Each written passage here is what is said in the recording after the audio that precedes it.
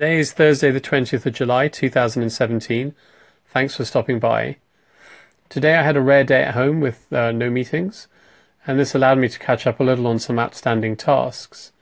Our referral centre will not be opening for another 12 months plus, but we currently have a mobile veterinary physiotherapy service. This has been running for 8 to 9 months and is doing very well. Of course, it is a small business in its own right, and so I spent a lot of my time today working on brand awareness and promotion for that service. This included figuring out how to record phone calls and doing some audio editing and post-production. The last couple of episodes of this audio podcast have been about the law of attraction and about mental health. Today I wanted to change tack completely and talk about financial runway. When someone is deciding to pursue a new business idea, they have to also continue to live and pay the bills until such time as that idea is hopefully sufficiently successful that it becomes a profitable business, can start having an income, and so on. Now, this period prior to profitability is often for an undefined period of time that can be months and even years.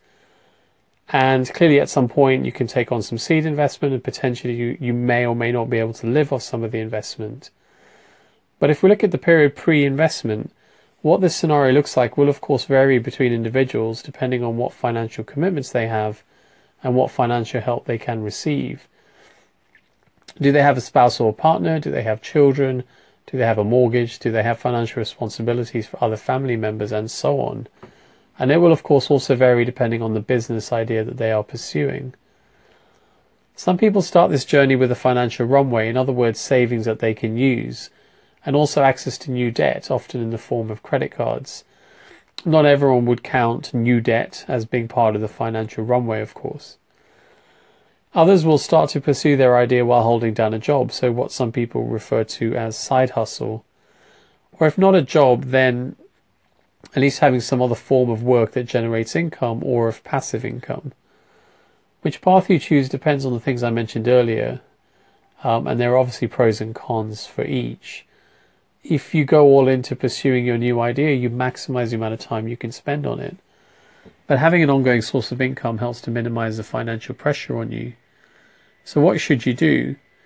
You work to build a significant financial runway. Should you have a side hustle, or indeed a blend of both? And to my mind, it depends on two aspects. So the first is what I've already mentioned. So what are your financial commitments? What is the size of your runway? What would your cash flow look like if you stop having an income, etc.? And the second aspect comes down to personality, so both yours and your partner's if you have one. If you're in a mental and emotional place where not having much spare cash and accruing debt is going to take its toll on you, then you need to factor this in. The startup journey can be difficult enough, and for some people this extra stress is just too much. And in that case, starting with a side hustle and being patient about things taking longer may be the best way forward for you. In my case, I started the journey to setting up the Ralph in the spring of 2014. I had some savings and no credit card debt as such at the time. I was single, and my financial commitments were mainly caring for my animal companions, helping to care for my mum, and paying the rent and bills. I made the decision to go all in and not to locum as a veterinary surgeon during this process, for reasons that perhaps I will expand on in another episode, predominantly about wanting to maximise the amount of time I could spend on the project. So my savings ran out and I started to accumulate credit card debt, and indeed as I speak this very much continues to be the case. Yet I would possibly not have got this far 3 years on without the help of my partner Layla. She met me at a time when I was deep into this journey, at a time when objectively many people would have considered me a dreamer. We had no site, we had no funding, I had no job and growing debt. And far from turning the other way, she in fact gave me her wholehearted support, spiritually, emotionally and financially. And this was an amazing thing to do, to be willing to spend her savings somewhat on supporting me, to have the unwavering belief that everything will turn out as we intend it to, that this passion and vision-driven project is also an investment in our future. And we will continue to work it out and to extend our combined runway until the tide turns.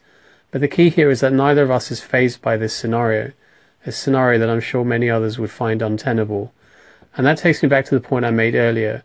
There's no right or wrong way forward when pursuing a business idea. You have to be self-aware, you have to know yourself, and make decisions accordingly. I'm going to stop there, and I will catch you again tomorrow. Cheers. Bye-bye.